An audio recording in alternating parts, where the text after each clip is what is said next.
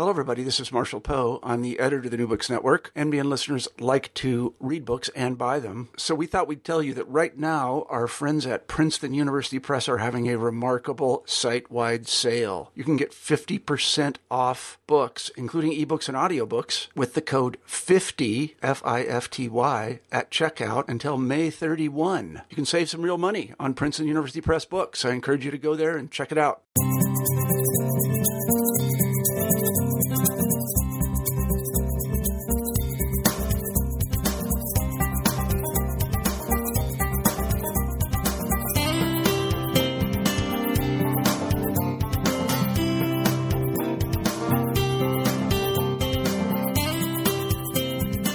Hello and welcome to New Books in American Studies.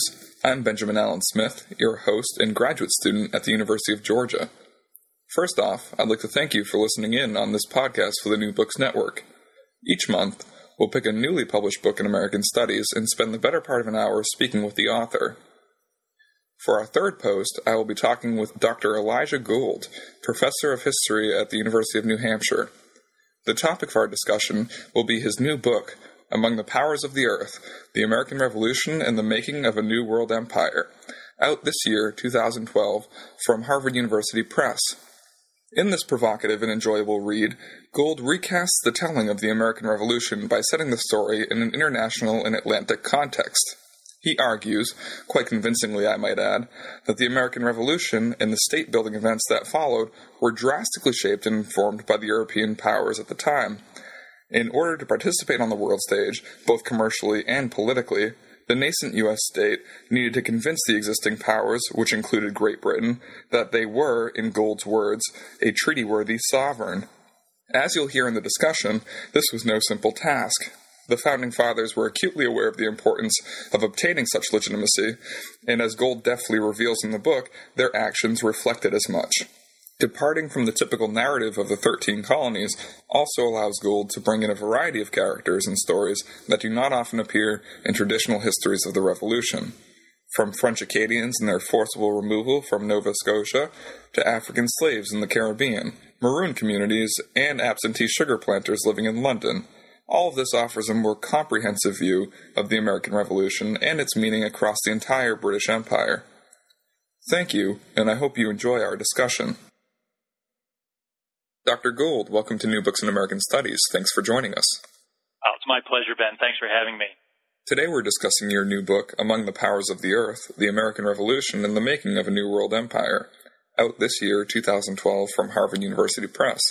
And I'd like to start first, as we do every month, by asking what brought you to this project? Why revisit the American Revolution? Well, thanks, Ben. And I think, as most historians would say, there's both a personal and a professional dimension to this, and certainly the personal probably is what drew me to it, and at least at first kept me going. And that is that my own background, family background, is Nova Scotia. My family's originally Canadian, then Michigan. I was born in Detroit. My mother's family is from Western Kentucky. And as someone who's long been interested in the Revolution, I'd also long been interested in what does the Revolution mean in these places that weren't, in fact, part of the United States in 1776. Of course, Nova Scotia never became part of the United States, even though John Adams would have liked to make it one. So, we tell the Revolution story, and we certainly read about it from the standpoint of the 13 British colonies that became the United States. But of course, the Union expanded very quickly, and by 1783 it included what became Michigan and Kentucky, and Nova Scotia continues to be profoundly affected by it. So I think the first thing I wanted to do was to write a history that would bring those outlying parts into the story, and I ended up bringing in Florida, and in fact the book even looks toward Texas and California, which we never think of as being part of the United States neighborhood. Right. In some ways they are. So that was part of it. It's and that's a personal thing. But of course, as the professional historians among your listeners will know, there's been a huge move over the last 20 years away from kind of the 13-state core of American history toward what we now think of as the U.S. and the world.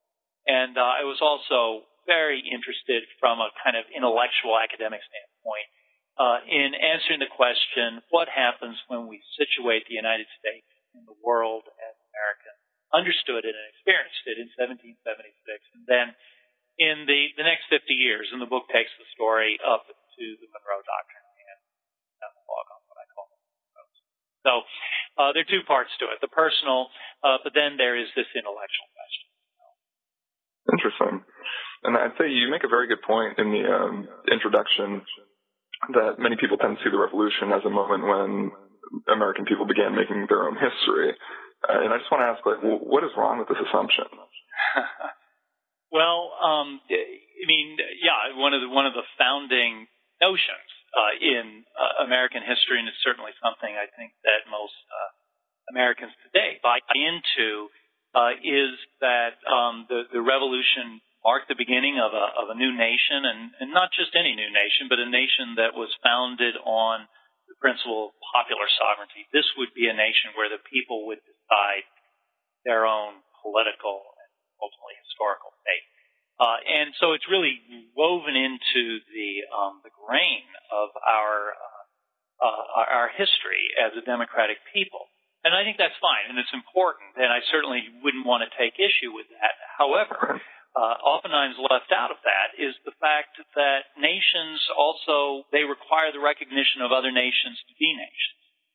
It's very difficult to do much unilaterally, and in the last sort of 10 years, I think we've been reminded of that in the history of the United States today. Sure. That even great, powerful nations ultimately require cooperation and consent from other nations. And so this seemed to me like a point worth making, because in fact the founders were very keenly aware of the need to court international recognition, particularly recognition in Europe, if they were going to achieve the democratic ends that they had in mind. And which is to say that even as they were trying to create a nation where the people would be sovereign or supreme, they also recognized it had to be a nation that other nations would accept, which means that the people couldn't, in fact, do exactly what they wanted. There were going to be constraints on that built into this need for recognition. You described this quest for legitimacy among the other nations. You term it treaty worthiness. Could you explain a little bit about what that means? Well, in 1776, when Congress issued the Declaration of Independence, Congress and Americans in general, certainly those who supported the Declaration, were breaking with Britain. They were severing ties that historically had bound them to the British government, to George III and to Parliament and to the British nation. So in that sense, they were severing ties. But they were also, on a very profound level, joining. They were, in fact, joining the international community of nations. And very clear in the first paragraph of the Declaration of Independence, right, where Jefferson says, we aspire to this place to be accepted as one of the powers of the earth, to be among the powers of the earth. Of course, that's the book. Well, the way that in practice, what that meant was they wanted to be able to negotiate treaties. If they had related to Britain as through sort of the vehicle, the devices were sort of the devices of citizenship and subjecthood, paying taxes or not, accepting British law. There are all sorts of ways in which they had acknowledged their place within the British Empire. Their place within this new world was going to be mediated by the right to negotiate treaties.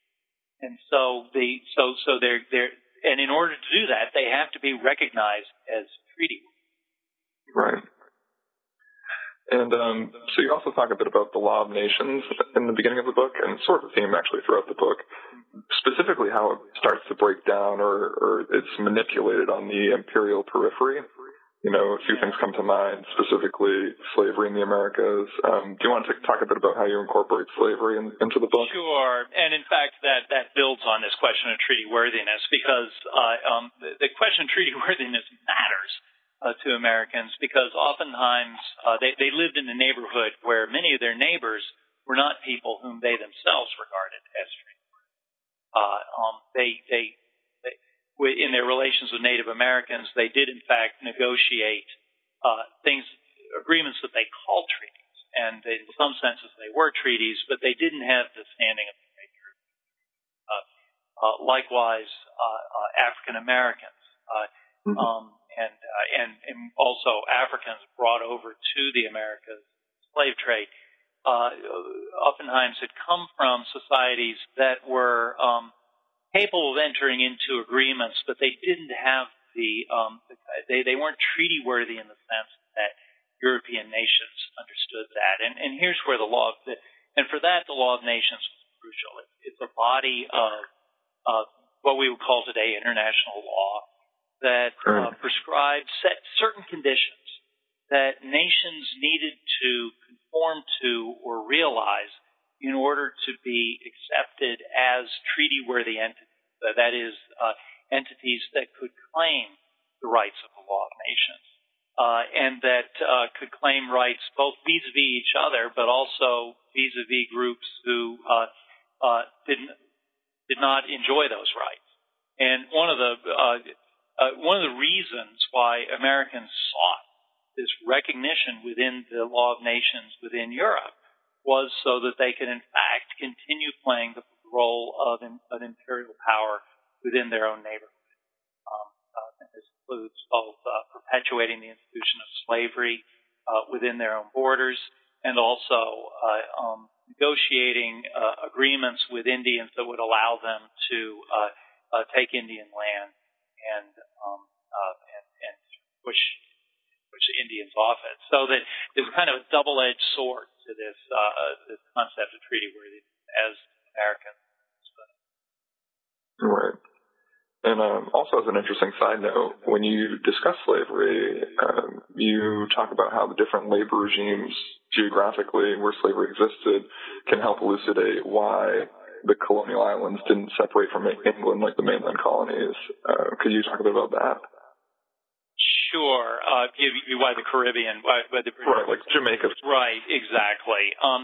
Well, I mean, there are a couple of explanations for why the West Indians didn't rebel. I mean, the first point to be made is that there actually was quite a bit of sympathy for the American cause among white West Indians. And in fact, some of Britain's West Indian colonies, particularly during the opening chapter of the American Revolt, the Stamp Act crisis of 1765, actually also had protests against the Stamp Act. The Stamp Act was the tax that imposed by Parliament was also unpopular in the West Indies.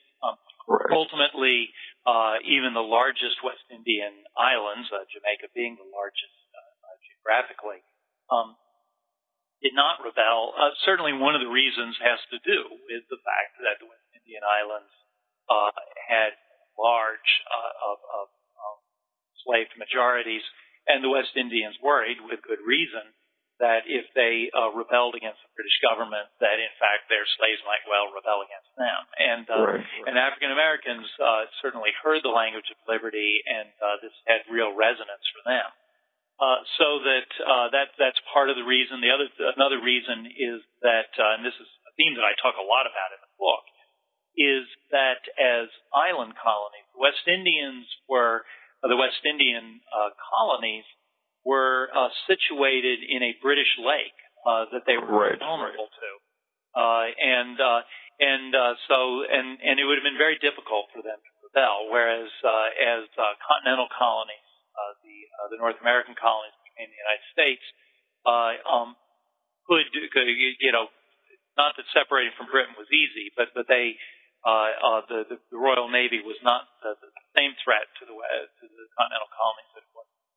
So it was still a threat, and certainly part of this quest for treaty worthiness this mattered to Americans, because one of the things they sought was for recognition of their maritime rights. And even as the United States was successful in achieving its independence from Britain, the question of whether the rights of the ships and sailors would be respected on the seas continued to be a very, very vexed, broad issue throughout the first 50 years. Interesting. And actually, that brings me to a point that I had some difficulty understanding. I'm hoping you can clear it up. Because you did discuss at length what Blackstone termed the maritime state, as being the most formidable in the world in the mid-18th century, which of course it was. And you discussed how British captains were cognizant of the law of nations and its influence on the high seas, their relationships with other powerful nations.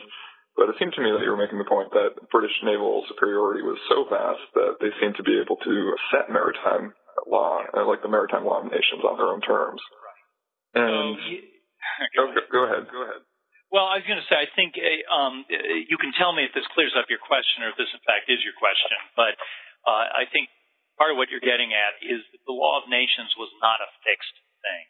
Right. In fact, it is a huge amount of disagreement about exactly what rights under the law of nations consisted of. A lot of the people who wrote on it came from small states, and a particularly important thinker at the time of the Revolution is a French Protestant Swiss writer named Aimé de Vattel, who actually spent most of his life working for the King of Prussia. But his digest on the law of nations, widely reprinted, first printed in French in the 1750s, but almost immediately translated into English. It was the version of the law of nations that the members of the Continental Congress were familiar with and read. And Vattel really presents an image of a version of the law of nations that was very conducive to small, weak, and vulnerable states. And of course, that includes the United States. And as part of this, Vattel, and if you read it, is very friendly to the rights of small maritime powers who maybe don't have big navies to trade with whoever they please. And doing so not just in times of peace, but in times of war. Well, large maritime powers, and this certainly included France and Spain, but above all, it included Britain, the greatest maritime power of the age, did not agree with this view of the law of nations. And particularly in time of war, the British claimed that unless a nation had a treaty that allowed it to trade with combatants, that powers at war were free to stop the ships of neutral powers from trading with their enemies. And the reason for this is that Britain practiced a kind of total warfare against its enemies, particularly in the West Indies. They essentially, the Royal Navy would lay siege to the colonies of their enemies. So France's colonies in the Caribbean, the most important being Saint-Domingue, what is today Haiti. In times of war, the British would blockade that and attempt to starve it into submission. And so, and the British claimed that they were entitled to do this under the law of nations. So the question was, what did the law of nations say? And for a weak state like the United States, and another nation that felt very similar to the United States were the Dutch, who had once been a great maritime power, but were not any longer. And the Dutch, also the Danes. Interestingly enough, Russia is an important spokesperson, nation and its player.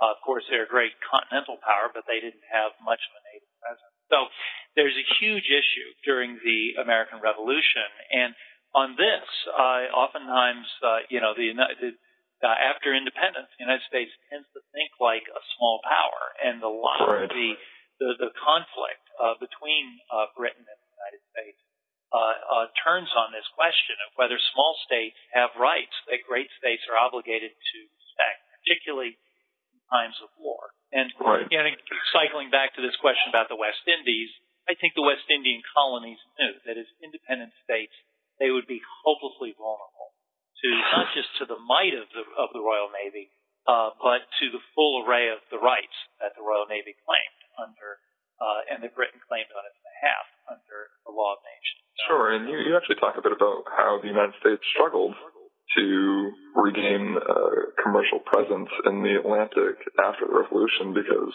it seemed like Great Britain was punishing them. Yes, they were. And actually, one of the interesting stories, the kind of asymmetric relationship that I've just described, where you have Britain invoking its version of the law of nations against the law of nations that small maritime powers like the United States and Denmark and the Netherlands and even Russia favored, Britain held a lot of cards in that. The interesting thing in this story, and it's certainly part of what I tell, it's not the main story, but as I said at the outset or early in our interview, I was conscious as I was writing this book of the last 10 years of American history, where we've seen that a nation as powerful as the United States, oftentimes we have had to make concessions to other nations over the last 10 years, even from this perch of power that we occupy today. Well, the interesting thing is that in the 50 years after American independence,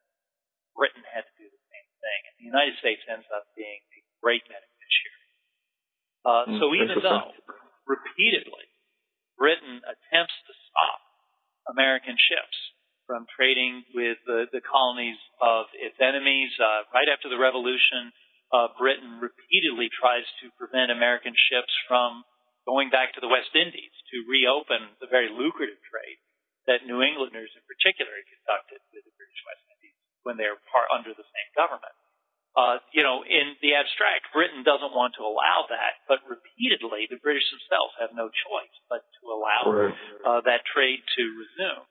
And during of course, the American Revolution is only the first of the big revolutionary wars that Britain is engaged in from 1776 into the early 19th century. The even bigger wars are the wars with revolutionary Napoleonic France. And over the course of those wars, Britain continues to make concessions to American shipping so that by 1850, the United States had the second largest merchant marine in the world. Number one, of course, was Britain. But in fact, the United States ended up being a beneficiary of the fact that Britain itself couldn't completely disregard the view of the law of nations that these smaller maritime powers had. And they actually make concessions to the United States even beyond what they have to make to other powers. And so that you get it continues to be an asymmetric relationship, but it's one that the United States is very, very adept at turning. Right. And does the slave trade and abolitionist sentiment in the late 1700s complicate that at all, the relationship with our nations? Yes. Slave trade and one of the big stories in this book is the rise of the movement to abolish slavery, both domestic slavery as it was practiced in the tobacco fields of Virginia and eventually the cotton fields of the South, and the slave trade itself. And the American Revolution plays a huge role in launching this. In fact, the first, if you will, treaty-worthy nations anywhere in this sort of European Atlantic world to abolish the slave trade are actually the American states. And they start doing it in 1776. And by the 1790s, all of the American states individually had outlawed the slave trade, including from South Carolina, even though Congress under the Constitution couldn't. So that the United States actually claims to be a leader in the movement to abolish slavery. But another big leader in this is Britain. And the American Revolution marks the beginning of the domestic push in Britain to abolish slavery in both its manifestations, both the slave trade and the internal slavery practiced in Britain's own West Indian colonies, where slavery was endemic and legal. So the interesting thing about this is that it is a very elaborate and one of the great, it's actually a very disturbing irony that I became aware of, and it's actually very troubling, is that all of the great these abolitionist triumphs, that is, the laws abolishing slavery, invariably recognized slavery's legality elsewhere. They are, in fact, a compromise legislation. You can see this, for example, in the Northwest Ordinance, which is a Congressional Act in 1787, which, and it's oftentimes noted, banned slavery north of the Ohio River. So it's the reason why Ohio and later Illinois and Indiana and Illinois, home of Abraham Lincoln. Right. But so such legislation wouldn't pass unless it recognized that it was okay in other places. Yeah. The flip side of this is that north of the Ohio River, slaves escaping from territory that is still, where slavery is still legal, magistrates in the Northwest Territory are obligated to return them to the state of slavery. South. So, in fact, the Northwest Ordinance, even as it abolishes slavery in some areas, gives recognition to slavery in other places. And as a result of this, even though after Britain abolished the slave trade in 1807, was in a position to abolish the slave trade everywhere, continued to recognize the legitimacy of slavery in other nations, including the rights of other nations to engage in the slave trade. And the United States manipulates this to great advantage, or I should say that slave traders in the United States manipulate this, and they continue to do it into the 19th century. Sometimes they're manipulating loopholes in federal law, and there are a lot of loopholes like this. All of the abolitionist laws within the United States continue to recognize the legitimacy of the slave trade under certain conditions. And the same thing is happening with the way Britain is enforcing these laws. So that, in fact, one of the great tragic ironies of the abolition of the slave trade is that more slaves cross the Atlantic after the slave trade has been abolished than do before on an annual basis. And they do so even though the slave trade is illegal, but these loopholes remain. So that the law of nations is very, it's complicated in the way it works. Right. One important thing here, and it touches both on, the way the law of nations operates, and getting back to this question of treaty worthiness. Well, there's a huge distinction in international law today, and it was certainly present in the law of nations at the time of the Revolution, between peacetime and wartime conditions. And under wartime, a combatant state, that is a government at war, can do a great deal in the name of war, including stopping ships of neutral nations. And a lot of the great advances in the abolition of slave trade actually occurred under wartime conditions. The problem is, after the Battle of Waterloo, when Napoleon is finally defeated and peace is restored to all of Europe and therefore to all of the Atlantic space across which the American slave trade traveled, Britain could no longer unilaterally stop the ships of neutral nations. And particularly if the slaves are traveling in a ship flagged carrying the flag of a treaty-worthy nation, that is a nation that Britain recognized as a legitimate sovereign, to stop that ship would be an act of war. And in 1815, the British are not interested in getting into another war with anybody there. It's been a costly war. What they want to do is lower the cost of government, lower taxes, and sort of recoup their finances. We can understand that today here in the United States. They feel exactly the same way.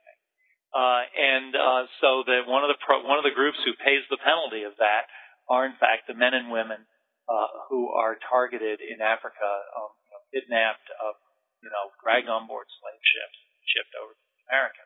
So that the restoration of peace means that actually the people targeted by the slave trade have fewer rights than they did in times of war. Terrible irony. Right, and isn't this also when the U.S.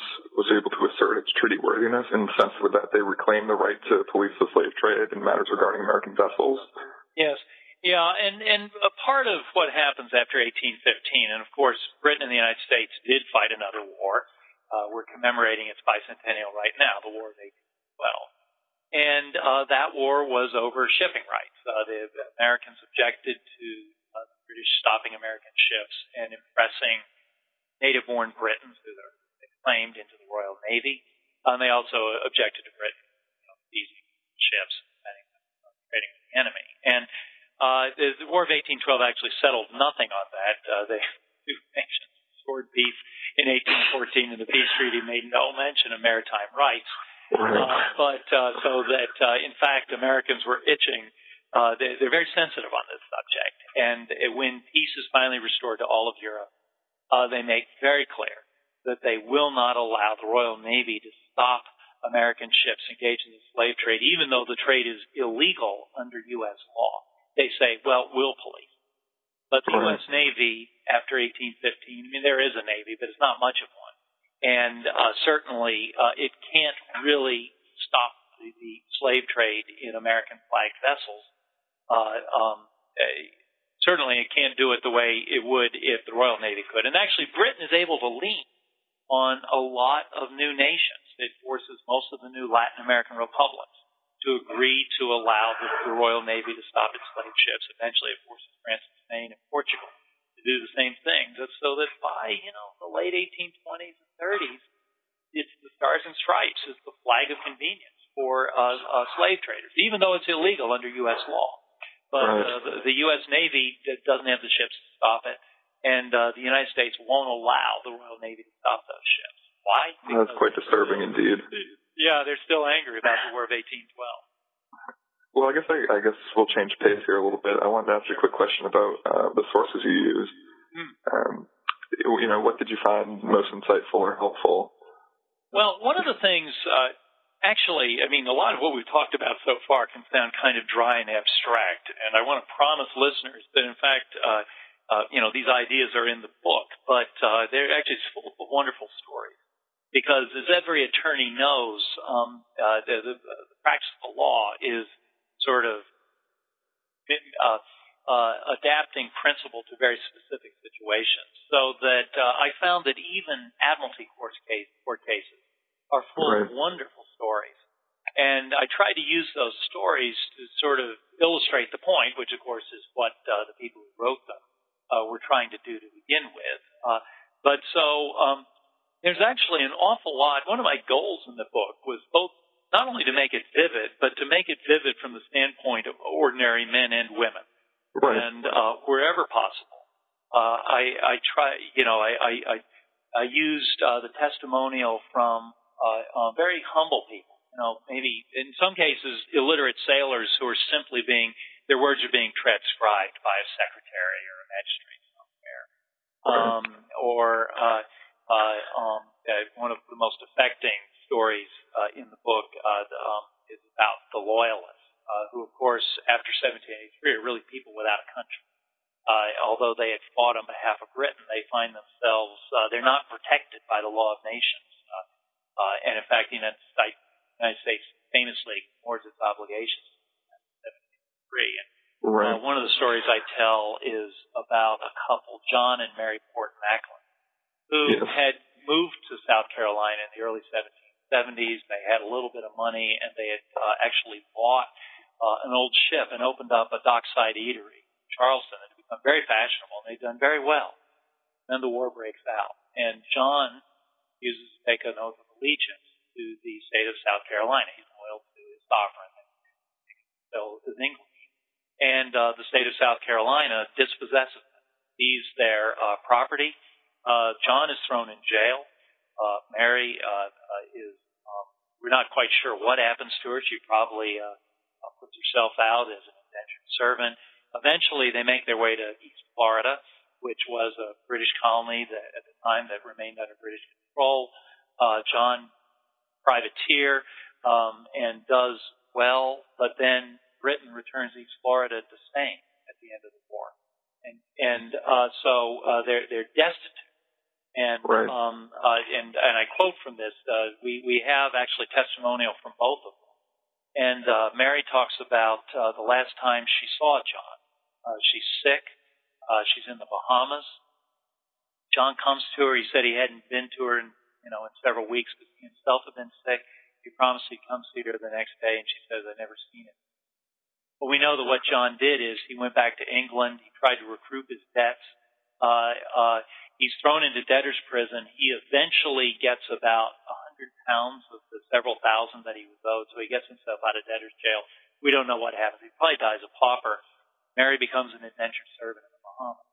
And so stories like that, again, treaty worthiness sounds very abstract, but stories like that really show what this meant to ordinary men and women. And one of the things I do with the Macklin story is to juxtapose it against a much better-known story, although it's equally heartrending at the time, of what Andrew Jackson, future President of the United States, suffered. He has a brother who's being held in a prison brig in Charleston Harbor. That is a British prison brig. And again, the British do not treat American prisoners of war well at all. Again, the United States is not a treaty-worthy nation. Why should they?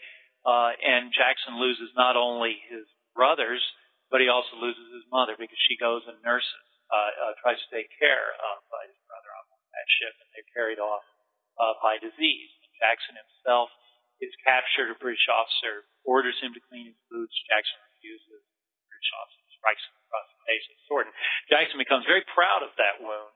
But again, this is what you can do with civilians who are breaking the law of nations, rules of war, as the British saw it. So, again, here are tragedies on both sides, and there's a lot that we think of as being very atrocious.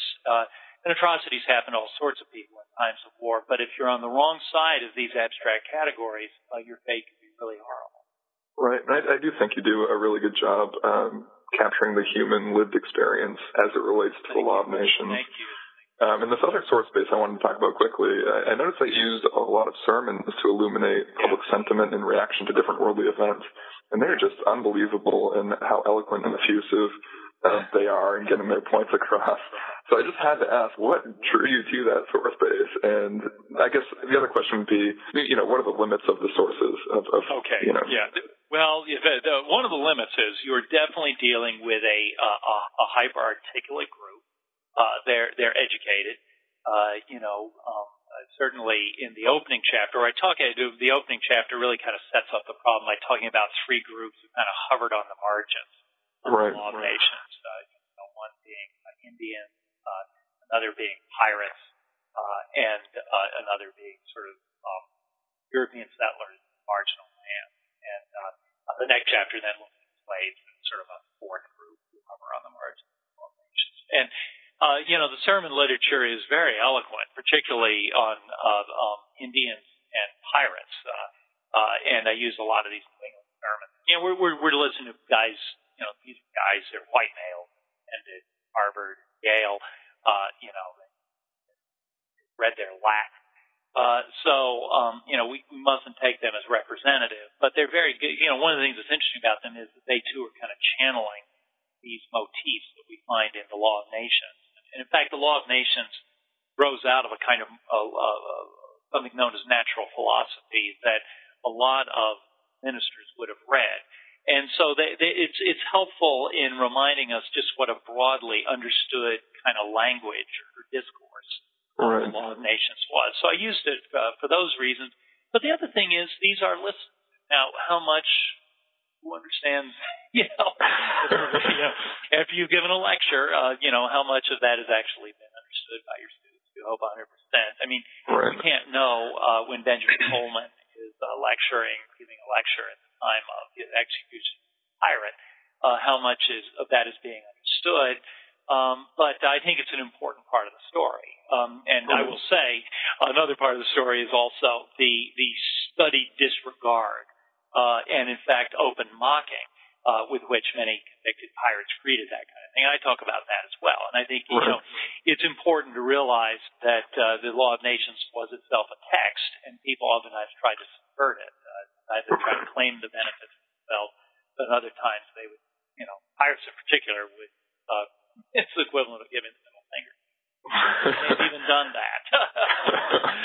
Well, I think as far as the sermons go, I was just shocked to see that international legal discourse actually made it into sermons in some of the locations that you're talking about. It just seems like some of these places that are on the American frontier at the time they're sitting in these churches and they're listening to these preachers talk about things that are not local. They're very worldly.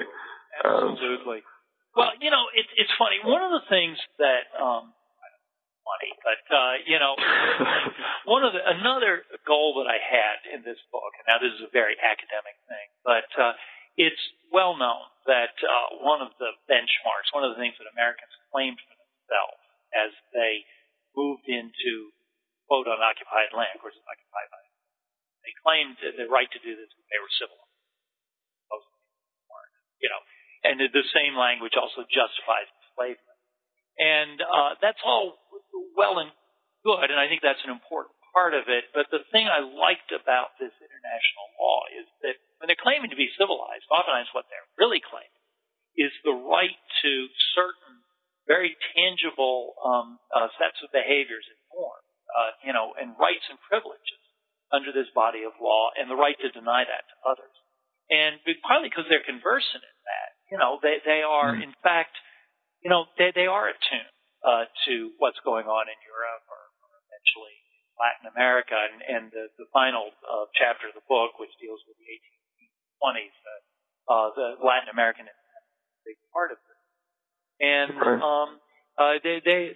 they know what's going on elsewhere, and it's a narrative that matters, and it matters because if you're claiming to be civilized, if you're claiming to be treaty worthy, you're claiming we are comparable to someone else, and so you also tell their story because they're good guys and bad guys in this, and you're lining up with this, not with that, and so it's not that these ministers on the frontier are any better educated than we are today, but it's just that the story that they're telling, this is an important part. Okay, so I guess in closing, I only have a few more questions. The book is written in such fluid prose, and as we've just been talking about, the stories in them are just wonderful. And it should appeal to a general audience and not just students. Oh, absolutely. So I guess the question I have for you, and this is typically one of the harder questions that I ask, is why should non-specialists, a.k.a. the common history buff or the avid reader, pick up your book? Well, I would say, part of it is it actually is a good read. Definitely. And, it opens up with these vignettes, and it actually, it's a narrative book. And I was quite conscious as I was writing that there are certain people who continue to show up. And one of the things I tried to do was to show people we think we know about in contexts that are surprising and say, oh, I didn't know that about Andrew Jackson. How many people know that Andrew Jackson took an oath of allegiance to the King of Spain in 17? That shocked me. Exactly. I thought I was pretty well versed in Jacksonian history. The general reader will discover things that she or he know. But I think the other thing is that there can be a tendency in general books to sort of just tell us. Right. And in fact, this is a book that takes a general reader very seriously. I think some of these higher order questions are things that we as citizens today need to think about and need to know about. Certainly, getting back to why I wrote this, I was very conscious. I started the first chapter about September 11th of 2001, the post 9/11 book, and I think some of these things that it grapples with, questions of international legality, what it means to be an asymmetric power, either with or without it in that relationship, what it means to have international obligations, what some of the downsides of that can be. Those are things that are with us. They're not going to go away. And they're things that I think that as American citizens, we need to make ourselves conversant. Well said. And then I guess my final question, it's a two-part question. One, despite how new your book is, have you assigned it to students? I'm actually planning to assign it in the spring semester with the one coming up for a graduate course. It's a research seminar, and the common reading is about where we take examples of different kinds of history, talk about how historians wrote those books, the kind of sources they used, the kind of problems they wrestled with. And I plan to use this both to talk about sort of legal history, themes, political history. It's also a book profoundly shaped by the digital revolution in ways that I couldn't have anticipated. We talked about that here. But I also plan to discuss that as well, and the kinds of sources we have access to. I couldn't have written without them. And so from a pedagogical perspective, what is the most important thing you'd want your students to walk away from the book knowing? Maybe not the graduate students, but if you were going to assign a student undergraduate course, or maybe draw your lectures from some of the material in your book, what do you think is the main takeaway? I think the main takeaway is the extent to which the revolution was an attempt not just to leave the British Empire, but an attempt to join the world. And that attempt to join the world exerted a profound influence on the early American Republic and on its citizens that was every bit as important and oftentimes more so than their own efforts to create this nation. And that we need to understand that wider context. if we're going to understand what these are. All right, well, that about rounds out our time. Dr. Gould, thank you very much for coming on New Books in American Studies. It was a pleasure having you on the show. Yeah, Ben, thank you very much. It's been my pleasure. All right, and for the listeners, once again, the title of the book is Among the Powers of the Earth, The American Revolution and the Making of a New World Empire, out in 2012 from Harvard University Press. It would make a wonderful holiday gift, as we've just been discussing, and not just for students of history, but also the history buff in your family. So I'd say put it on your shopping list. Thank you, and we'll see you next time.